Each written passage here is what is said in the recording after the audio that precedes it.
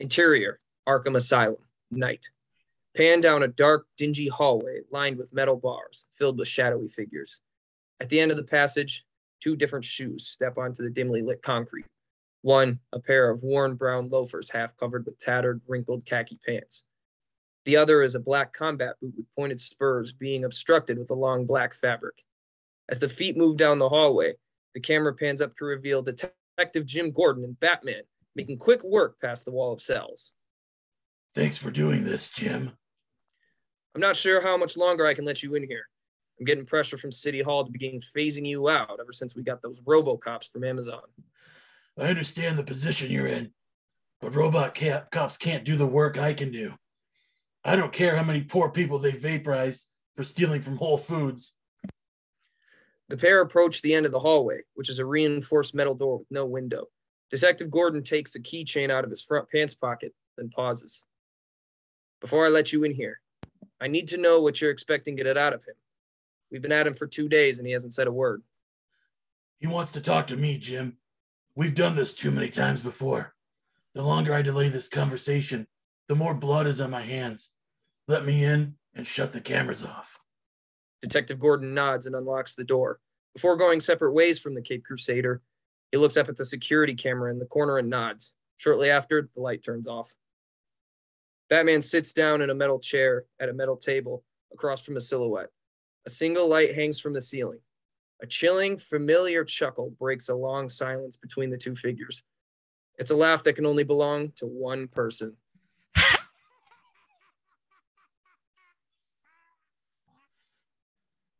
You've gone too far this time. Of all the murder and mayhem you brought upon this city, even this is a line I thought you'd never cross. At least we scored in our playoff game, Shardy! This is no laughing matter, Joker. You won't get away with this. Imagine thinking you're our rival. You're not. Did you enjoy winning your Super Bowl, Shardy? Enough! Batman sends the metal table flying out of frame as he pins the clown Prince of Crime against the wall. The event doesn't come close to making the Joker break his smile. What did you do with those athletes, Joker? I won't ask you again. Do you know that Mel Tucker is exactly the same as Brady Hoke? Did you know that? You know where you locked those kids up with Dr. Anderson. And if I find it before you tell me, I'll make it my mission to make sure you never see the outside of this room again. Where are they? Don't you already know, Shardy? Know what?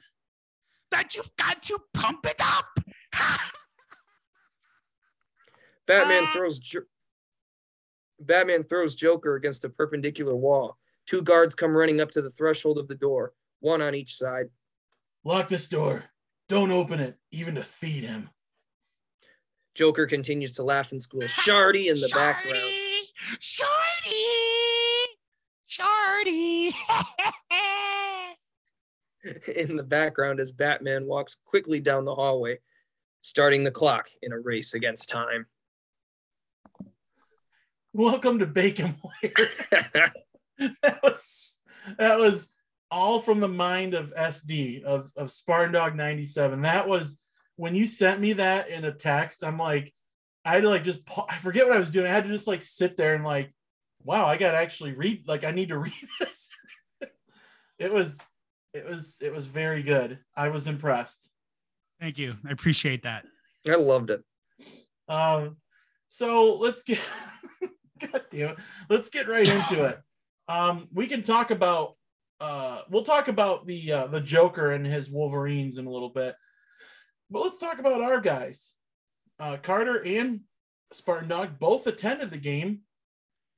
They broke the co-host curse where, I was at the Purdue game where they lost and Carter was at the Ohio State game, and they broke it. It was 21-10, kind of, was it midway through the fourth quarter? Pretty close. Yeah. Yeah. It was more midway through the third. Yeah. Okay. And then Michigan State put up 21 straight in the fourth quarter, 21 unanswered to make it a 31-21 final. Cal Halliday picked off Davis Bevel to end the game basically with under a minute left when Pitt was driving down the field to try and tie the game or win it. I'll let you guys start since if we're in the trust tree, I couldn't watch the game live. It was Cassie's birthday party with a bunch of her friends. So like, it'd be a bad look if I'm sitting in the corner of this basement on the computer watching the game and they're all playing Rock Band. So Carter, like what was, you have family and stuff down in Atlanta, like legit family, not, friends that you call family. So like, what was it like being back there? Like, what was it like just being in that environment for our boys? Oh, it was fun. I hadn't been in Atlanta in like 5 years. So that was my first time back in a long time. It was cool. SD and I met up. We shared a drink, and we also met up with Cumbo and our boy Disney Champs. And we kind of, before the game, sat around and shot the shit a little bit. It was fun to talk to those guys. They're a good time. And yeah, the game was, as you know, it was not going our way for a while. And I was thinking, wow, I made the 800-mile drive for that. And then as it turned out, this game had a very similar feel to the Michigan game, where we're trailing by a couple scores and things don't look good with enough time left. But as the mantras go, we keep chopping, drag them to the deep water. They did exactly that. I was surrounded by Pitt fans. I was sitting in their end zone, and I acted a fool. I was making an ass of myself because of how bad I was screaming. I was saying the players are going to have jobs at Walmart for the rest of their lives. They decided to jump with Jaden Reed, or they decided to try to tackle Connor Hayward, and fans were staring at me and laughing at me, and I was acting really wild. And when Cal Halliday picked it off and ran it all the way back, they were going the other way from the end zone that I was in. But then I see Halliday has the ball in his hands and he's coming our way. Our fans are cheering. And I'm thinking, okay, this is the last game that I'll see, the last football game that I'll see as an MSU student. And this is how they're sending me out. So I'm jumping and screaming and crying a little bit, admittedly. And it was just so much of a fun environment. And MBS was awesome. I actually hadn't been to Mercedes-Benz before, but the place is huge and it was a lot of fun. Yeah, that's my opening thought. Mercedes-Benz Stadium makes Ford Field look like Kelly Short Stadium. I mean, just fucking, it's unbelievable. It looks awesome. It's really cool, man. They opened the roof, and as they were doing the trophy presentation, they closed it up. So like we were like watching the roof close. And the lights were green. Yeah, and the lights were green. So that was cool. Meeting up with Carter and all the other Spartan dogs. That was awesome. What was funny is actually SD and I were talking about Cumbo before, and then I see him standing about like 10 feet from us. I'm like, wait, is that Cumbo right there? And then we look at him, we say, oh, Cumbo. He looks at us and laughs. That was fun. I like the picture he had with Alan Holler. That was so funny. Well, no, was it Alan Holler? Was it after the game? It was Alan Holler. He just looks so disinterested, but then he's like, yeah, I was really fucked up. It was the night before. Okay. Who was it then at the game? I got Steve Smith. Steve Smith, yeah. That was so funny. Cumbo just looks like Steve Smith asked for the picture with him. And Cumbo was just like, yeah, dude, I barely remember that. It's so fucked up. The fan-friendly pricing on the beer definitely snuck up on me. Getting 3, they cut it off in the third quarter. Getting 3 at halftime was simultaneously the best and worst decision I could have made. How much were the prices? It was $7.50 for a tall, for like a 20-ounce domestic. Oh, that's not bad. No, I mean, like, it's not, I think friendly is a little misleading when you're talking about alcohol. Yeah. But like hot dogs were $1.50, popcorn was $2, pretzels were $2, so I gotta say everything was pretty reasonably priced. You could walk in with a 20 and be pretty good. Like if you don't drink beer, I mean, you could have a beer and then a couple other things. Right. No, definitely. Absolutely. That's nice. My girlfriend's friend got like a peach frosty, nachos, and like a thing of popcorn all for $15. Damn. Did she share the beef nachos with you guys, or did she eat all the ones? She hogged all the fully loaded ones, unfortunately. That's illegal. She can't do that. So you have a rule here. Mercedes-Benz Stadium has a rule. What was Atlanta like? Did you guys go around it or anything? Like, I've only driven through it twice, so I don't have experience like actually going and hanging out in the city at all. I went out the next night. I went to a couple bars. That was fun. Yeah, they are very hospitable. Yeah, I was out with family, so it was kind of tough for me to like kind of go out. Like my family didn't want to, like, they were so wiped out for the flight, and like we didn't give ourselves like a whole day to like explore. Like we flew down Wednesday night. Okay. Thursday was the game, and we left the hotel at like 6 a.m. Friday morning. Damn. So we were like, it was literally a business trip. So, but no, I like it was cool. I went to the MSU bar in Atlanta, the Nook. Okay. That place is pretty good vibes. It kind of reminded me of Crunchies a little bit. I think that was definitely part of the vibe they were going for. Was a little bit of Crunchies. I mean, I didn't try any of their food or anything. I just got a couple drinks because the kitchen was already closed when I got there. Mm-hmm. But I definitely caught Crunchies vibes. I went to the College Football Hall of Fame, and that was really cool. I think they did a really good job with it. Not only like the preservation part, but I think like if you take kids there, like school-aged kids, they're not going to be bored. And I feel like if you take them to the Pro Football Hall of Fame, they'd be bored. You know what I mean? There's a lot of stuff for them to do. Like they can run 40s and do high jumps, and they can kick field goals and stuff. It's very interactive. You can like do like you can like fly the Goodyear blimp. So I think it's very, and they had a lot of cool exhibits and stuff. They had a plaque. They had like a day in the life of a student athlete, and they had like a training section. And one of the plaques was from Ken Manny, the old strength and conditioning coach, where he's like, you should do the most weight you could do every set. And I was like, injuries. That's why they happened. You got to build up to that weight, Ken. And it's like, it's like, you got to cut as much time between sets as possible. I was like, what the fuck are you talking about, dude? Oh, that was so funny. He had good moments here, so don't want to slander him too much. But I get it. Like, yeah, you look at that and you look at what we do now. It's like, oof, boy, we were kind of behind a little bit.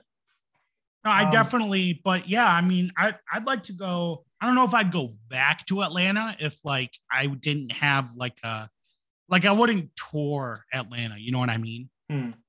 Like I wouldn't spend time as a tourist in Atlanta. But like if the Lions were playing, like I'd maybe say fuck it and spend a weekend down there. Or maybe like the Tigers were like playing the Braves. Right. In a weekend series. If people want to go, like I'd definitely do that. But I don't know if I'd like I wouldn't go to Atlanta the same way I'd go to like New York City. You know what I'm saying? Yeah. Yeah. I mean, I would like if I went to, I'm not trying to say Disney World, but like if I drove through it, I'd try to make a day like to go hang out and go do stuff down there. Like put aside an extra day, or just drive all the way there and make that our stop. You know what I mean? That way we could spend the night and do some cool shit there. Like that's right. What I would try to do if I went to Atlanta. The College Football Hall of Fame is definitely worth it. There's some good food there you can go check out. You can go check out the park where Richard Jewell was framed for bombing people. Oh yeah, that's right. That was the Atlanta bombing. Yeah. So yeah, that's a good place. I have a funny anecdote about Atlanta before we talk more about the game. Yeah. While I was standing in line to get tickets for the College Football Hall of Fame, because I wasn't able to buy them online because I was with my siblings and they're college students and they were doing like a free tickets for college students thing. Interesting. So we're standing in line And this anchor comes up to the group, comes up to us, and she's like, can I ask you guys a few questions about Atlanta? And like, nobody was like, everyone was hesitant to do it. I was like, fuck it, I'll do it. And like, all her questions were about COVID. Like, are you vaccinated? I was like, yeah, I'm vaccinated and boosted. Like, we're all fully vaccinated. A couple of us are boosted. A couple others haven't gotten around to it. It was like, are you worried about COVID? and I said, honestly, if the government doesn't care about COVID, why should I care about COVID? Do you think I wish I could see that like clip of you on TV? The anchor looked so pissed because she knew that she had to interview someone else, that footage wasn't usable. But the camera guy was literally like crying, laughing in the background. Like if I were there with you, I'd just go to them and be like, no, just move on. Yeah, don't waste your time. Move along. So there's something I want to talk about that alarmed me. I watched the game eventually. Like I found the YouTube cut because my Comcast DVR decided to not record the first quarter. So that was a lot of fun. But can we talk about the run game? Yeah. Not good. I calculated it to be 1.6 yards per carry. So Carter and I think I actually ran into Cumbo after the game, and we were both fucked up and hugging and celebrating. And Cumbo goes, "Are we gonna be fucked next year?" Like he just like sobers up for a second. Yeah. Jalen Berger is definitely in the driver's seat to get the lion's share of the carries next year. I said this. I said this to my dad. Kind of during the game when we were down. If this is Jay Johnson's audition for what the post Kenneth Walker era of MSU football is going to look like, then that was like the William Hung of auditions. It was so fucking awful that it ended up working out somehow. Yeah, it can't. I know we have a kind of stacked room, but it can't hurt to go try to get another guy too. Yeah, it can't hurt. It really no. I mean, Jordan Simmons averaging 1.4 yards a carry, 16 carries, 23 yards, and that's our leading rusher. Yeah, that's the dude who we expected to take a leap forward without Kenneth Walker, and it's just one game, but it's not great. Yeah, I went back and I listened to our pregame podcast or our preseason prediction podcast.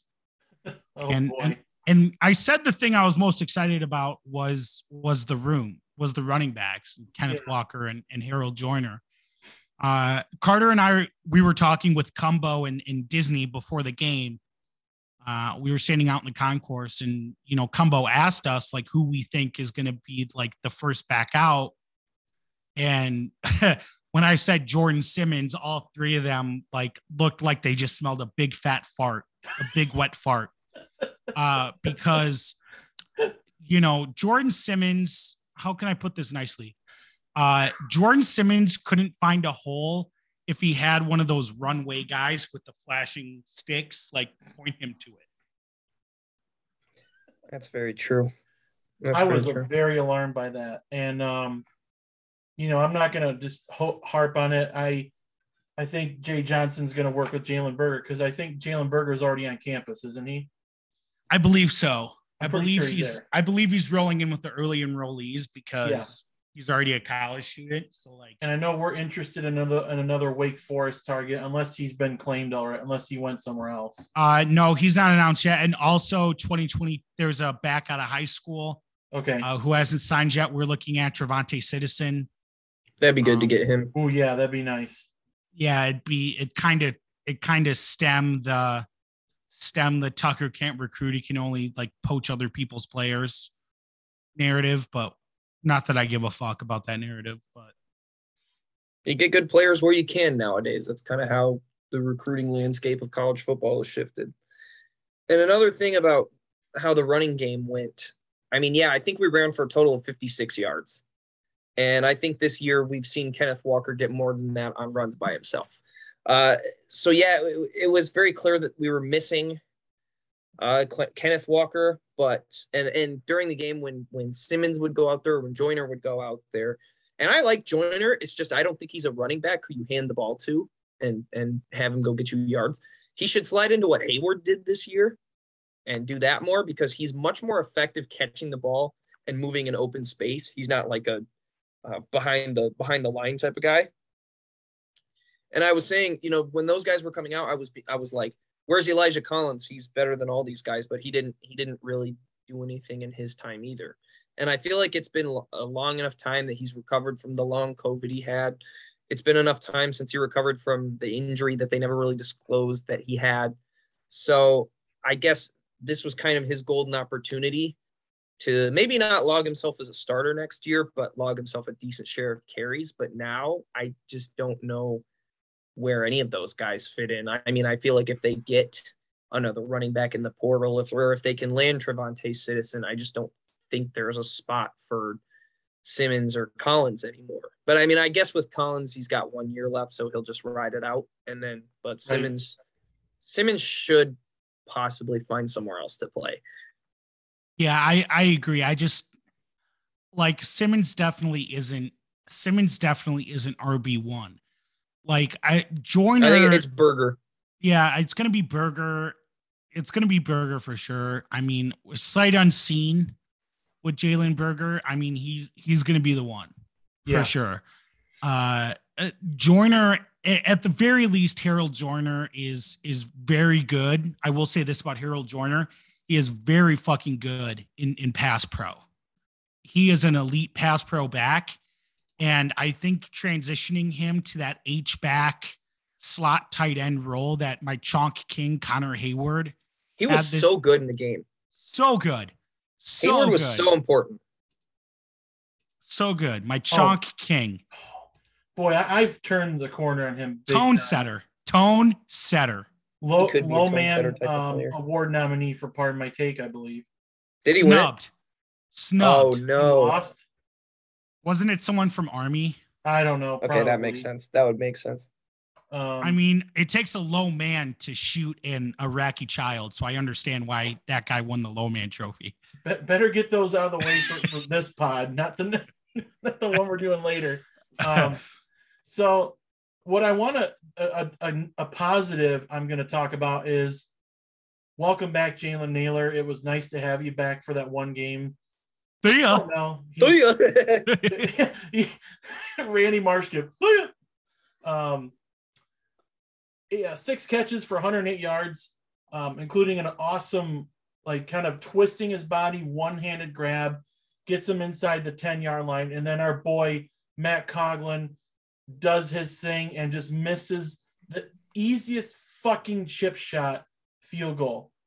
This motherfucker can make like a 54-yarder, but then like when it comes to like a 30-yarder, he's just like, I don't know. Don't know what to do. Coughlin is going to be an elite underwriter at UWM. I can't wait to see where his career takes him. He's going to do great things in that Chinese football league Donnie Does played in for that 1 year. Lucas, if you remember. Yeah. He's going to do great in that. And then he's going to just be an all-time underwriter. I mean, you won't be able to hand him things to underwrite. You won't be able to give him mortgages fast enough.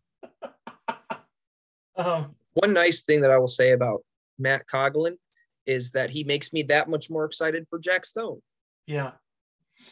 A nice thing I'll say about Matt the Davis family they don't have any younger children like Jack Stone's age, right? I hope not. Like we're done. We'll pass. Mel Tucker's going to leave him on read. I will say something positive about Matt Coughlin. He is the all-time MSU point scorer. and he was a field goal kicker for us for quite a few years. There you go. He did have some great moments. Matt Coughlin has a beard. He does have a beard. Long hair. He got a fucking albatross in golf, but he couldn't make a 30-yarder in the Peach Bowl. I'm sorry. What the hell? Is that just the sports gods going, yeah, eat shit? So, Lucas, as a fellow golfer, do you think it was like a short par 5? He was playing up a tee because he was fucking around and he just was able to drive it? Or do you think he played the women's tee or like the senior tee? Yeah, or do you think he flushed? Do you think he flushed it? I mean, look, I've never gotten one, so I'm not gonna like shit on him for how he did it. No matter how he did it, that's fucking great. That's fucking awesome. But like, it leads me to believe it was a short par 5. Yeah, it was definitely a very short par 5. He was in wedge length. He caught the slope right and just kind of rolled in. That's or he like hit a fairway wood or hybrid and it just had a lucky bounce and just ran right in the cup. Like that's like it was a flat green. Yeah. It was a flat green sloping down towards the hole. Yeah. He just got it done. I'm going to give compliment to Peyton Thorne. He did not look good for the middle of the game. And I think part of it was Jay Johnson's play calling was a little suspect. Like he had no protection either. Yeah, he didn't, and he did a lot. He did a great job. 29 of 50, 354 yards, 3 touchdowns and a pick. And he had a fumble, but that was questionable. I still think he was down. Again, the pretty bang. I believe Sheehan said if he's down on 10:30, he's down there. I think those were Sheehan's exact words on Twitter. And I would be inclined to agree. And let me just say, the officiating in this game was fucking awful. I mean, like they called Connor Hayward out of bounds. He was like 3 inches from the boundary. And like, you can't go back and fucking review it because where the fuck do you spot the ball? Right. Like, what the fuck? Yeah. Well, and then they called the most bullshit false start penalty I had ever seen. I think it was literally the play after Hayward was like called out of bounds when he shouldn't have been. The left guard, I don't know who was in at the time, but it was the left guard. Flinched, didn't pick his hand up, didn't like move, didn't start his blocking motion. Literally flinched like he had a fucking mini stroke. And they called him for a false start. That was one of the most egregious penalties I had ever seen. And I watch so much fucking college football. So much college football. I think Buter or JD Duplain are our guards. I don't know who plays right or left, but those were probably the guys who are playing guard. Or Jarvis, I think. Probably Jarvis. So, and I didn't really, I watched the Andy H cut on YouTube. So, I saw some defensive plays, but it looked like some of our guys got pretty good pressure on the Pitt quarterbacks. Who was number 26 that got a couple sacks? That's Wright. Brandon Wright. Yeah. He's a converted running back. That's right. Yeah. Converted running back. Jacob Slade got a sack and a half. Pondashute got a sack. Barrow and Beasley got a half each. So they got some pressure. And that was something that we were like kind of pissed about the whole year, that we just could not get to the quarterback. Well, no. Okay. It's time for Scotty Hazelton slander. Okay. It's not that we couldn't get pressure to the quarterback. It's that Hazelton never dialed up any pressure, because everyone knows when you have a shitty secondary, the thing you do is give the quarterback all fucking day to throw the goddamn ball. Everyone knows it's football 101. I think Vince Lombardi wrote about it in one of his books on football. Probably actually did. Fucking like Scotty Hazelton called an okay game. He let a third string QB dog walk us a couple times on a couple drives that I wasn't psyched about those, but again, I don't really have a say in the matter whether Scotty Hazelton loses his job or not. So I'm going to keep calling for his head anyway, because I don't think he's good and he's going to cost us a game. And he's going to cost us a game next season. So, whatever, but I will compliment him here. He wasn't totally embarrassing. He was partially embarrassing. Yeah. Second half shutout. Yeah. Second half shutout with a fucking, it could have been worse, I guess. I guess a third string QB could have scored on him twice, but yeah. But I thought it was our sixth. Now, was it our 6th 11th win season ever? Yeah, 6th 11th right. in school history. Because D'Antonio had one, he had 4 of them, and then Duffy had one. Perlis had the other one. Yeah, sorry. That's right. It was only like 10 games when Duffy was playing, or Duffy was coaching, and then Mel Tucker puts his name in the record books for MSU. 11 wins, 11-2.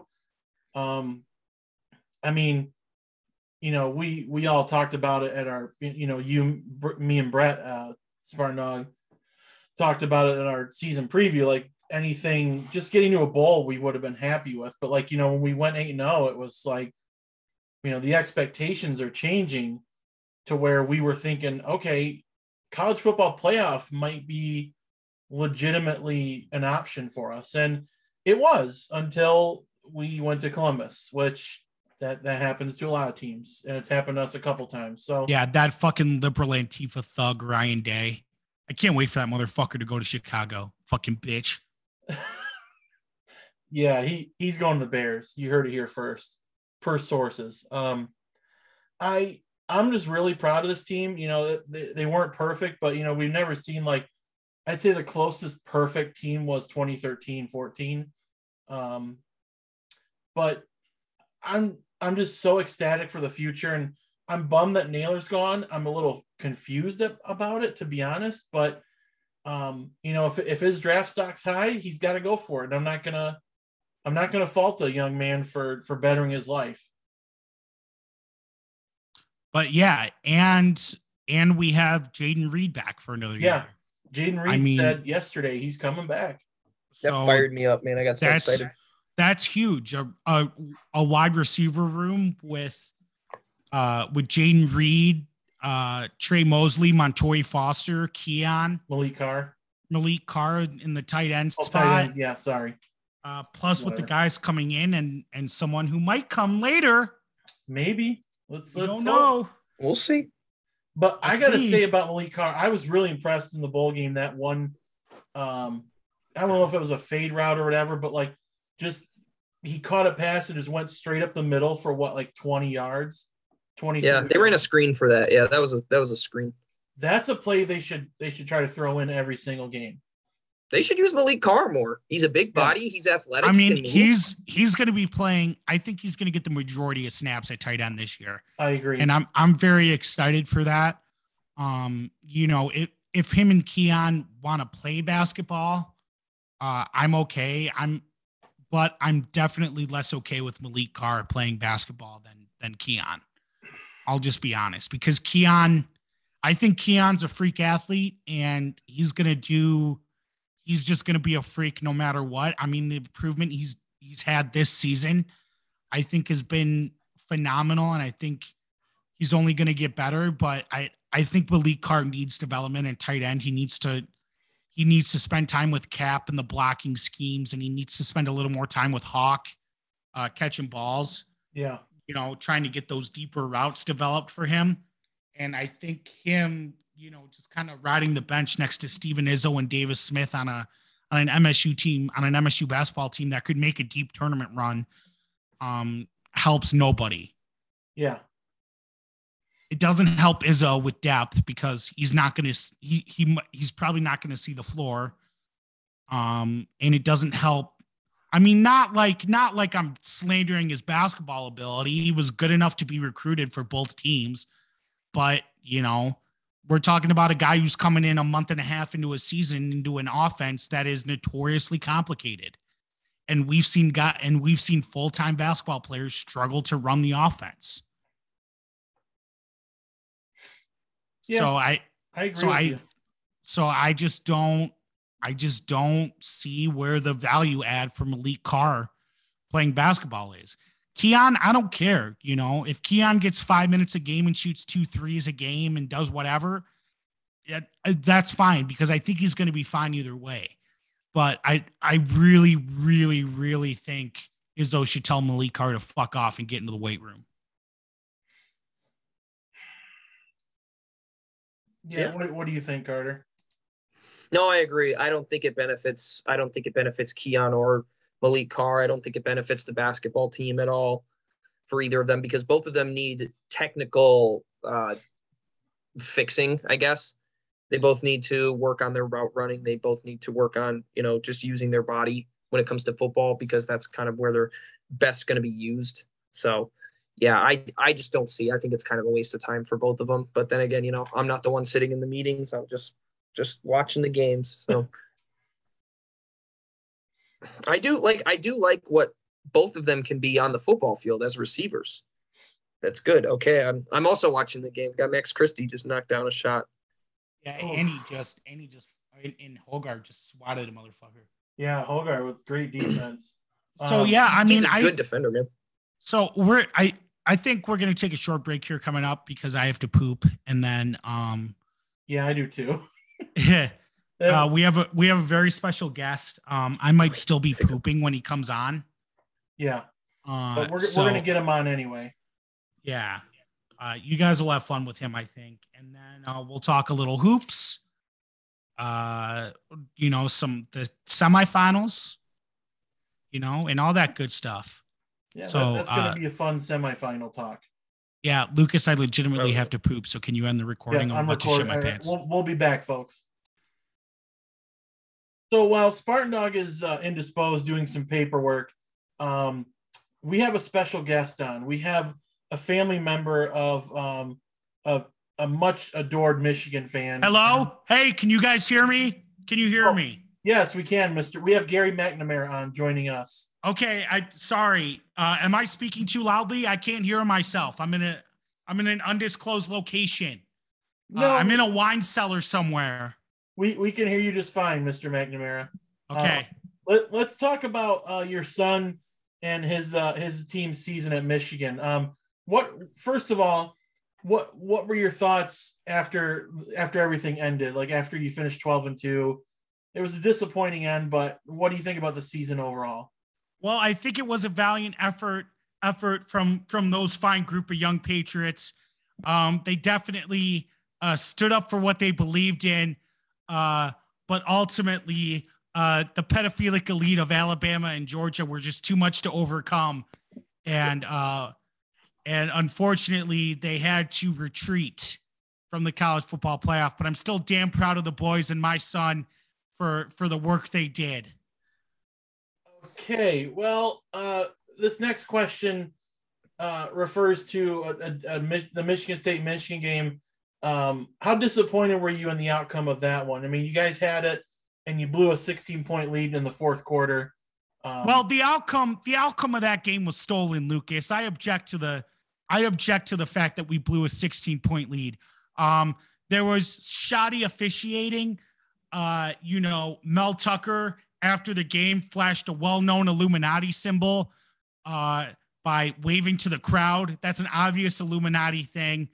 They were definitely working with the Clintons, and the Clinton Foundation paid those refs to say Peyton Thorne's shin was down and rob my son of a victory. That game was stolen. Okay, would you argue that the Nebraska game was stolen from Nebraska? I would not. That was a free and fair game. Nebraska just didn't campaign hard enough in Wisconsin and Michigan. Okay. Carter, do you have any questions? Why I'm trying to think of some more. Mr. McNamara, there's been a lot of questions and a little bit of controversy surrounding the quarterback position at Michigan. Your son, Cade, continues to play, but a lot of fans think that his play is a little mediocre, and they're calling on five-star J.J. McCarthy. What would you say to those fans? I would say the storm is coming. Trust the process. Cade is only going to continue to get better under Harbaugh's watch. and he is going to send Mel Tucker to Guantanamo Bay and have him replaced with a lifelike clone. I think I've been browsing the chants. I know what they've been saying about Cade, and I don't appreciate it one bit. Cade is going to transfer to Fresno State and be a legend. Yeah, but the thing about Cade is he was only responsible for 9 touchdowns himself. I got it, guys. I got to go. I'm sorry. I got to run. It was a pleasure being here. Go America. Make it great again. Goodbye. Thank you, Mr. McNamara. All right. I think Spartan Dog's back. You missed our friend, Mr. McNamara. Damn it. I was really looking forward to interviewing him. That would have been great. That was the main part of our January 6th holiday special. He didn't have much time. It sounded like he was indisposed, but we got a lot of good information out of him. So hopefully we can forward that to the right parties and get some justice served for Michigan and for our country. We're watching this right now. We'll talk hoops. We'll talk some shooty hoops. It wasn't looking great most of this game against Nebraska, and we're not going to cover, but we're going to win by double digits more than likely. As we speak, it's like 42 seconds left. Nebraska's about to shoot free throws to possibly cut it to 10. I know Max Christie has had a hell of a night, 21 points, career high for him. Kind of came at the right time, and I think it's a good sign for what's to come with our schedule is going to get a lot tougher coming up, and we need our guys revving on all cylinders. Like Carter, what are your thoughts of this game and like how the basketball team's been since we've been gone? I feel like a broken record on this podcast, and a lot of different thoughts about, or a lot of different people have had a similar thought about Michigan State basketball. And it's just the fact that this team turns the ball over at an absurd rate. I mean, a lot of these turnovers are really just kind of unforced. I mean, Nebraska hasn't had to work for a lot of these turnovers. Like the thing is they're just Michigan State just handing them to them, just serving them up. And even against Nebraska, I know that no game in the Big Ten is easy. Nebraska's 6-8. They haven't won a Big Ten game yet, but they played really tough tonight, and I think that we should have expected nothing less. I love seeing Gabe kind of emerge as the leader on the court. He's kind of the one that they go to when they need a bucket. He's proven to be that. He proved to be that against High Point. He proved to be that against Northwestern. Games we thought that were going to be tune-up games, but ended up being a little bit closer competitions than we thought. But Gabe came up with clutch shots in both those games, and he came up big again tonight. And as you said, Christie, 21, 22 points in that one. Malik Hall grabs an offensive rebound. That's another thing I want to see is a more consistent Malik Hall. I think we got good Malik Hall tonight. We did not get the best Malik Hall the last couple of games, but today was an encouraging sight. I like seeing Joey Hauser come along as well. He's not going to be knocking down 5-6 threes a night, but he is going to get you a couple open looks. He's going to play as good a defense as he can. He gets a couple rebounds. He's a decent enough passer. I think he's a smart player, and they just need him to be that. He's not. I think at this point we can accept that he's not going to be that 20 and 10 or crazy numbers that we thought he was going to post. But he's a good enough piece. I like keeping him in the starting lineup, but Walker and Bingham as well. This team has every piece to make a deep run. I think they've got perimeter defense, interior defense, shooters, guys who can get you buckets in the post. Facilitators, they can run the floor. Hogard can defend pretty well. They just have pieces everywhere. And I think that we have a chance to make a deep run. Yeah. I said this, I've said at many points before and during this season that the biggest question remaining is going to be leadership. Who's going to be that guy? Who's going to be the one to go, okay, we need a bucket right now. Who are we giving it to? And I think of the last 5 games, Gabe Brown has established himself as that guy, right? The meme I made, they don't know I'm automatic from this spot. It rings true. I mean, he plays with boundless energy. He's gotten a lot smarter on defense from last year. I think he's not committing as many fouls. He's playing tighter. He's using his body more versus his hands, which is a big determining factor in how many fouls are called on him. Maybe not in the Big Ten because the Big Ten refs are fucking whatever. But no, I really appreciate Gabe Brown's development and kind of that leadership role he's taken on and he's embracing. And like I said, if Malik Hall can just string together a few games where he's solid, right? We don't need a Loyola performance from Malik Hall every game where he's scoring 20 and getting double doubles and just playing with his hair on fire, right? He just needs to find the middle. Right. And once he finds this middle, look out because there's not a lot of teams in the Big Ten who are going to be able to stop that team. Yeah, we just went final 79-67. A game that you win by double digits at home and looking at Izzo when he was going over to shake Fred Hoiberg's hand, this looks like a game where he's going to rip those guys in the locker room. Double digit win, it doesn't matter. There you can point to a lot of moments where they didn't play very well. Maybe didn't box out a couple times, and obviously the turnovers, getting beat off the dribble a couple times. I don't think some of those are long-term issues. I think they're going to get better as a rebounding team.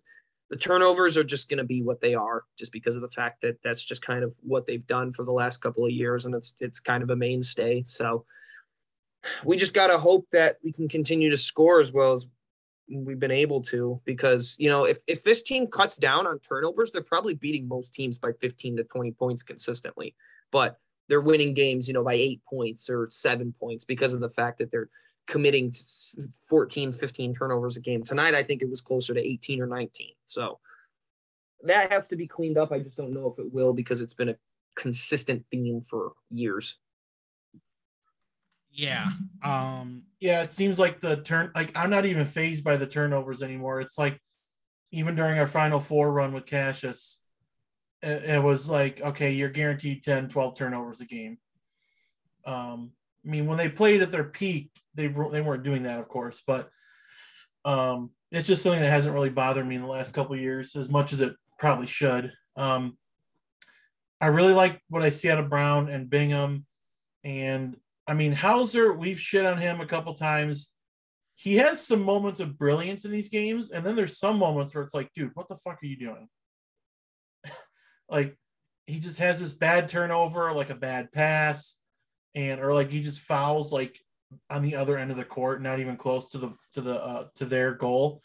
But I think this team has the ingredients, and I think we're cooking at the right time. And our next opponent is the school down the road. It's Ann Arbor. It's Michigan. And Spartan Dog, what did you say before we came back on the air? Oh, Michigan's for sure going to duck us. Yeah. They are absolutely gonna duck us and then win 4 straight.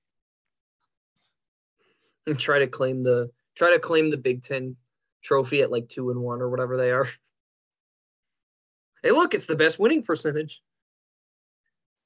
No, but yeah, they're gonna Michigan forfeit all the rest of their games and be like, wow, we were 3-1 in the Big Ten. Give us the trophy. While it's Purdue or Michigan State actually plays all the games. Sorry, Carter, go ahead.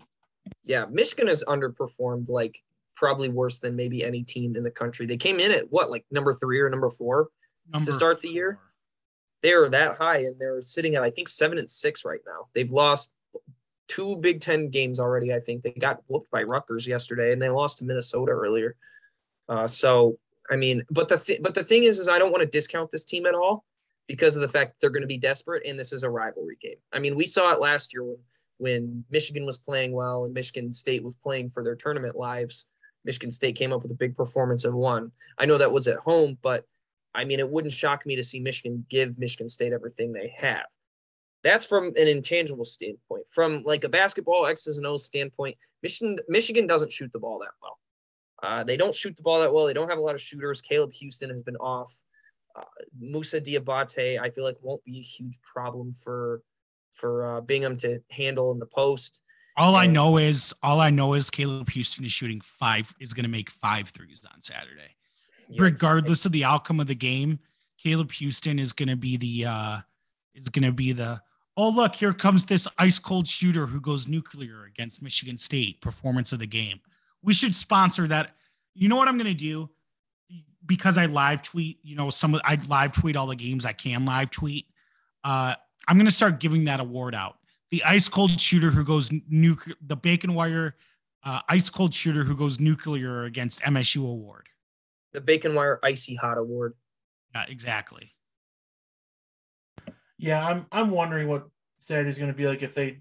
I think the game's going to go on because Michigan is so fucking desperate that if we go in there and bury their asses, I think you can pretty much kiss their tournament hopes goodbye. Because we'd be a quad 1 win unless they make noise in the Big Ten tournament. I just don't see them doing it. Like they'd be 7-7. It'd be tough to. I think they would flirt with 500 or maybe a little over, but they're just like you said, they're so disappointing. It is alarmingly disappointing. Like if Michigan makes disturbing how bad they are. If Michigan keeps this performance up all season and they don't find themselves, they're only going to make the tournament because of name recognition. That's it. They're only going to make the tournament because they're Michigan. The fans travel well. We'll throw them in Dayton and we'll figure it out. That's what it's going to be. Boy, how funny would it be if they had to play a playing game and lost? They didn't make the tournament. I wonder I would say they didn't make the tournament. Wouldn't you guys? I would. I would be forced to say that they did not make the tournament. Correct. So yeah, and like before last night's game at Rutgers, Joe Lunardi is already doing his projected seedings and all that. And we're a 2 seed right now, which okay, ecstatic. That's awesome. 2 seed in Duke's region. Okay, it's gonna happen. We've done it before. We'll do it again. Oh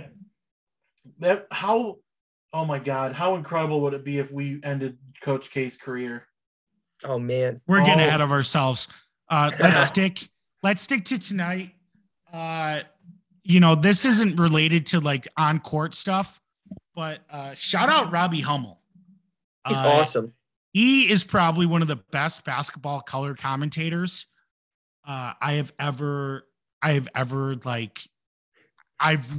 in a while.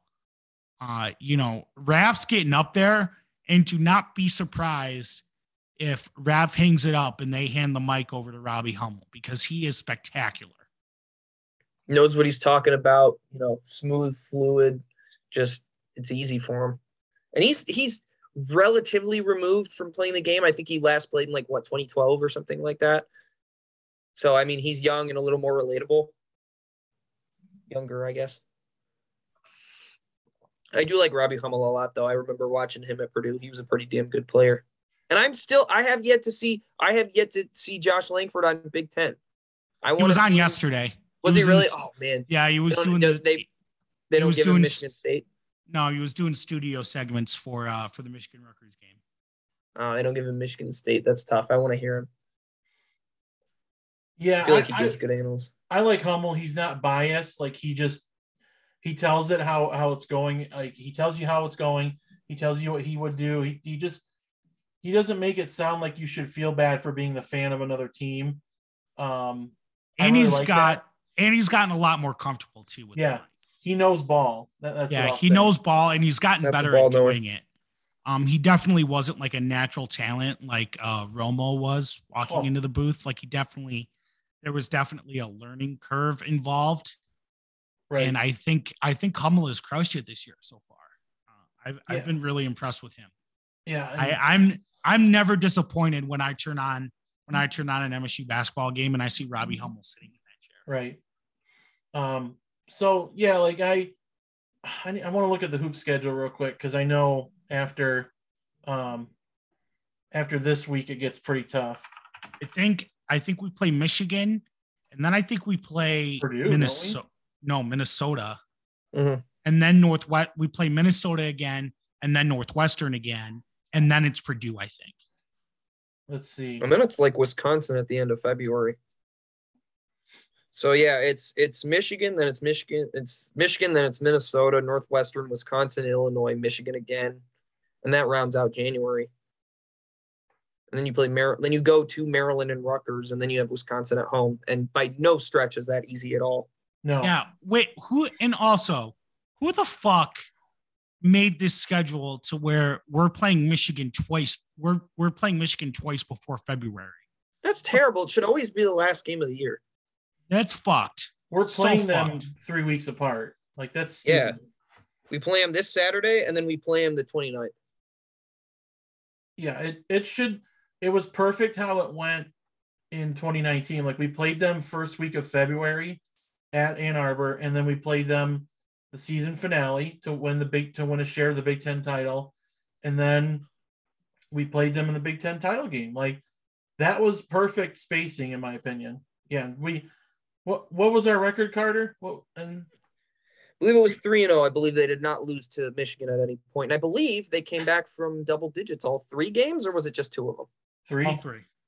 All 3. Wow. Per sources can confirm that we came back from double digits down. And we also did have a nice win against Northwestern. It was sloppy at first. It was Dangerous Knights Club kind of sloppy. We had our hair slicked back for a lot of that game.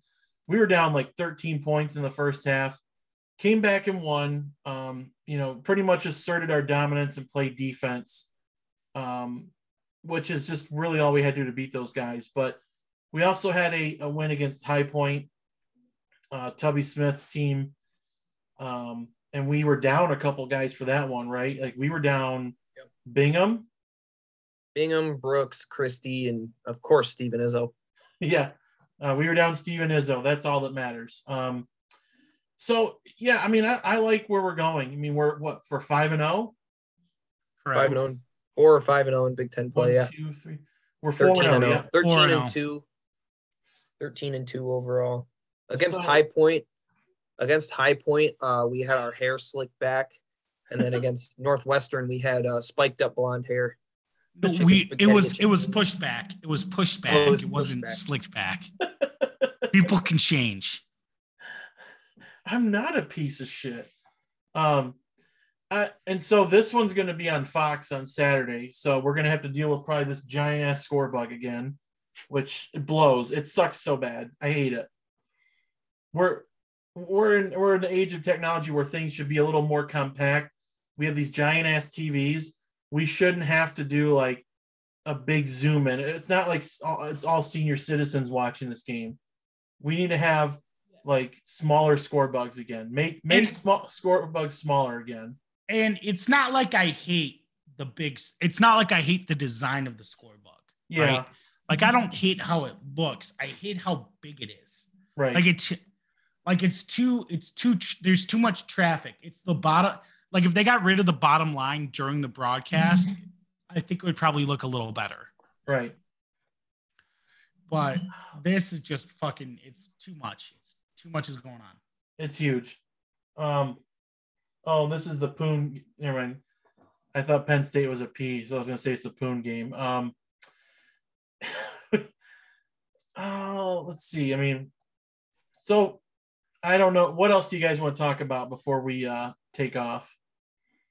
I think the only thing that really happened was Jaden Reed's coming back. Yeah. Well, there was the college football playoff semifinals. Oh, yeah. Oh, that's what we're to quote the late great Dennis Green, I believe that's who said this. You're gonna have to look it up, Lucas. I believe it was I believe the coach's name was Dennis Green. They were who they were who we thought they were. That is Dennis Green. Yeah, the late great Dennis Green, folks. They were who we thought they were. That's all I can say. Him, yeah. And that applies to both semifinals. I think I don't know what the answer is. I just think we need to let NIL and the transfer portal kind of kind of get through the system and have everyone figure it out and get a little more effective at it before we can kind of weaken the SEC dynamic over everyone else. Because to be perfectly honest, it's not the conference as a whole. It's Georgia and Alabama. You'll get like an LSU or Florida or, that 1 year Ole Miss and Mississippi State were really good. But they're never going to be Alabama and Georgia. So I'm not really sure what the answer is. Hopefully Saban retires before Dabo gets completely revealed as a fraud. So Bama hires him. That's the only thing I can think of, because they're sure not getting busted for recruiting violations, because a transfer posted an Instagram story of him going 80 in a Dodge Challenger in Tuscaloosa. That's and awesome. The reaction everyone had was just like, yeah, that makes sense. Yeah, like nobody cares. Yeah, there wasn't even like a what the fuck is this? Like, everyone knows the deal with Alabama recruits, and no one has done anything for 13 years about it. So it's just like the Tim Heidecker shrug gif. Yeah, exactly. I didn't get to watch the first half of Cincinnati, Georgia, but I heard enough from like you guys. We were talking, and I just was like, okay, I could see this coming. Like, it was reminded me of the Washington Alabama game a while back, where Alabama was just kind of toying with them, like a cat playing with a mouse, like a dead mouse, or like, an almost dead mouse. They really didn't have to prove a point against them. Cincinnati just clearly was not. I mean, they didn't get shut out, so good for them on that. But like, they very clearly didn't belong, and no, I mean, they looked overmatched. They looked flustered, and I just thought that was like, I watched the second half like, oh, this is kind of boring. Like, Alabama's clearly not opening up the playbook at all. Like, they're full stop for Georgia, and justifiably so. Well, I want to correct you, Lucas, because I don't think that Cincinnati didn't belong, right? I misspoke on that. I don't like using that language, because it really kind of puts it stops the potential for expansion, for playoff expansion, right? If we talk like Cincinnati didn't belong in the playoff, then when we say we should have 12 teams in the playoff, then people, like some people we know, will go, well, you think Cincinnati didn't belong. Cincinnati absolutely deserved to be in the playoff. They just don't have the dudes Alabama does. Nobody in the country has the dudes Alabama does. That's why they're Alabama, right? So, it's just, they put up a good fight. I don't think anyone at Cincinnati has anything to hang their head about. They, I think by happenstance, unless that liberal Antifa thug Ryan Day does end up taking an NFL job, Luke Fickell's in it for the long haul. And, they're going to continue to hang around in the national conversation. And for a program that's not Alabama or Georgia, that's really all you can ask for, right? Right. Luke Fickell's in it for the long haul until Ryan Day leaves. Right. And then Luke Fickell is the next Ohio State head coach. Yeah, I mean, like that. And I think Cincinnati fans know that. And I think they're okay with that. Right. I think if he had taken off to Notre Dame, I think there'd be a different conversation happening around Luke Fickell right now. But because he hung around and told Notre Dame to kind of that he doesn't want the job, he's bought enough goodwill turning down MSU, which thank you for doing that, by the way, Luke. That was a real clutch move of you. Thank you for your service. Yeah, thank you for your service, Waffling Flake. And the ultimate in, you know, turning down Notre Dame, which like is any Northwest kid's dream, pretty much. It's cool, and I think that but you know, the Death Star is going to be the Death Star, right? Until we get an Ohio State or a Clemson or you know, who's going to be able to kind of get the proton torpedo into the mining shaft, into the exhaust shaft. They're going to continue to fuck everything up in their path.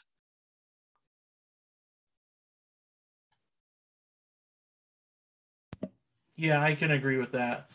I mean, we got about 10 minutes before this meeting ends, and then we'll take a little break, and we're going to be on another podcast, and I'll talk about that before we end. Michigan, we had to hear you. You hate to see it. Oh, you hate to see it. Oh, just would you look at that? Just look at it. We had to hear you shit talk for a month. That you were going to beat Georgia.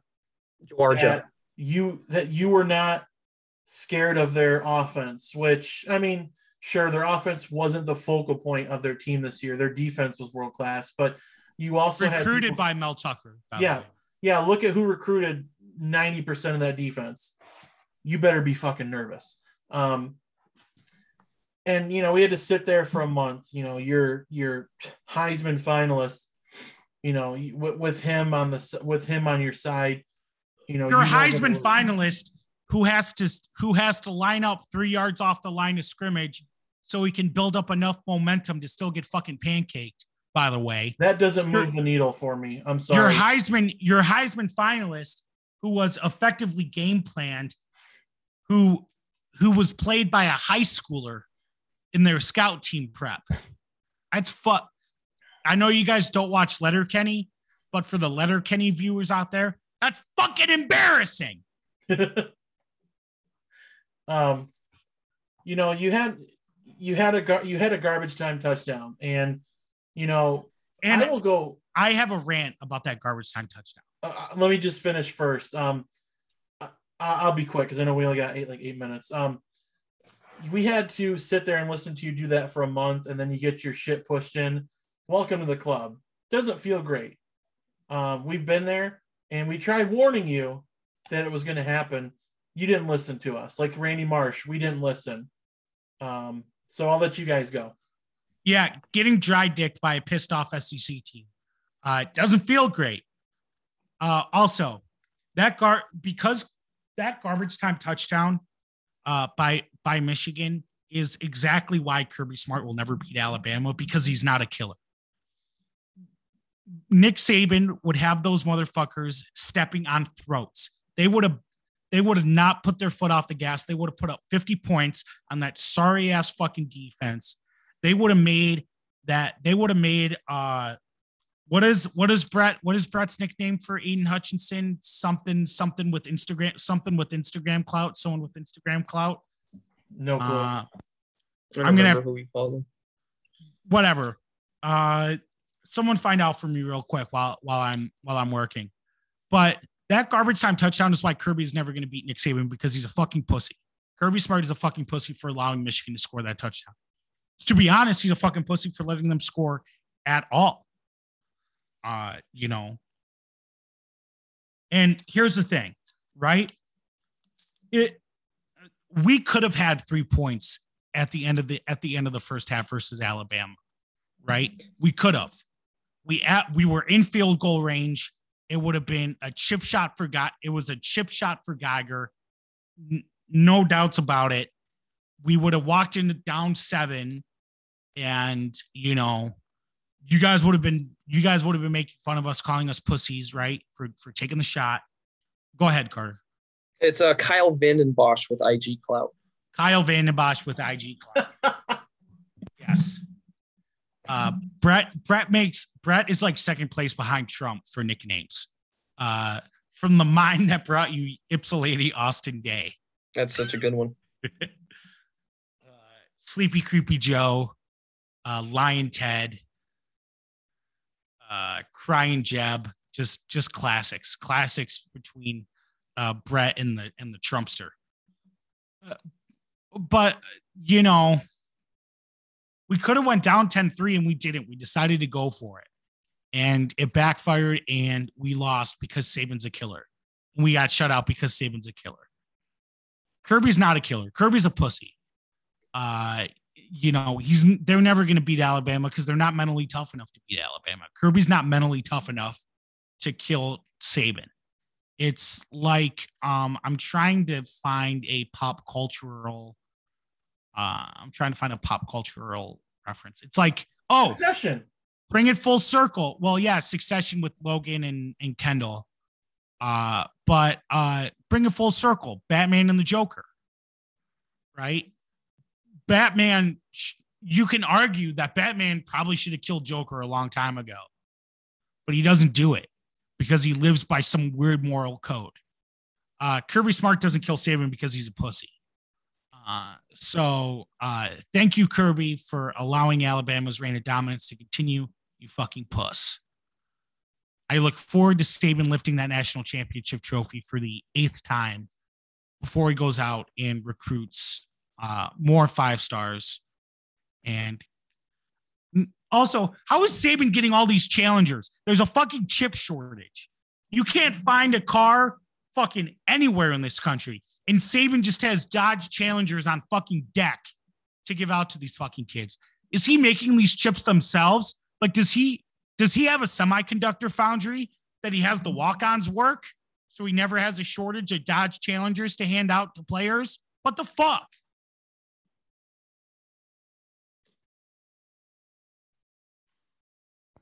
Yeah, it's interesting to see that, especially with all the dealerships struggling with getting cars, that all of a sudden, you know, these new kids on the campus get these pimped out Challengers or Chargers, Challengers, whatever model they choose. I'm sure there's a book that they can flip through and pick out at Nick's office somewhere, like text him, hey, I want this color, I want this feature in it.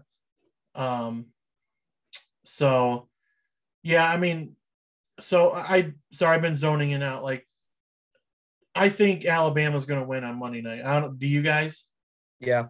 Yeah, there's not even a question.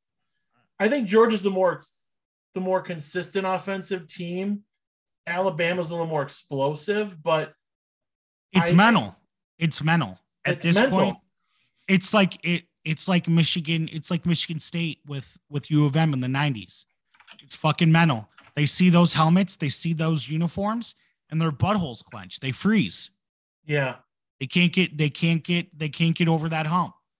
So I truly believe that Alabama's going to win on Monday, and it's probably going to be about this. It's probably going to be close to the same margin that it was in the SEC championship game.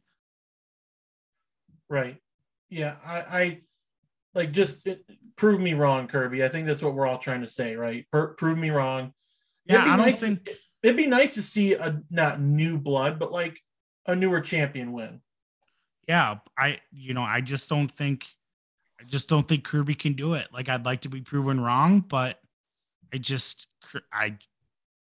Kirby hasn't beaten them once. He hasn't beaten them once. Right.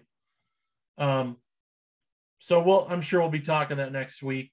We're about to sign off for a little bit. We are going to record another pod in just a little while. I'm pulling up the person. It's a podcast we've been talking to for a while.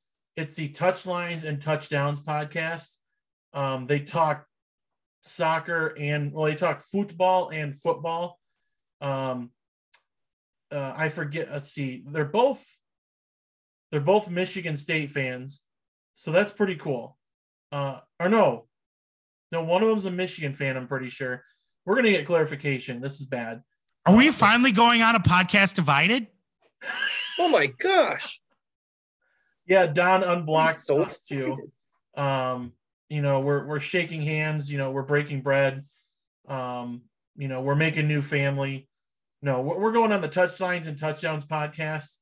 Part of the Touchline Media Group. Just looked them up. Looks like we're going to be on their episode for tomorrow. So we'll send the link out when it's posted. I've been talking to Asa from the pod, and we'll talk to you next week. So, fellas, we'll be talking a little bit, but for the rest of us, until then, go green. Go white. Go white. Listen to Touchlines and Touchdowns. Yes, sir.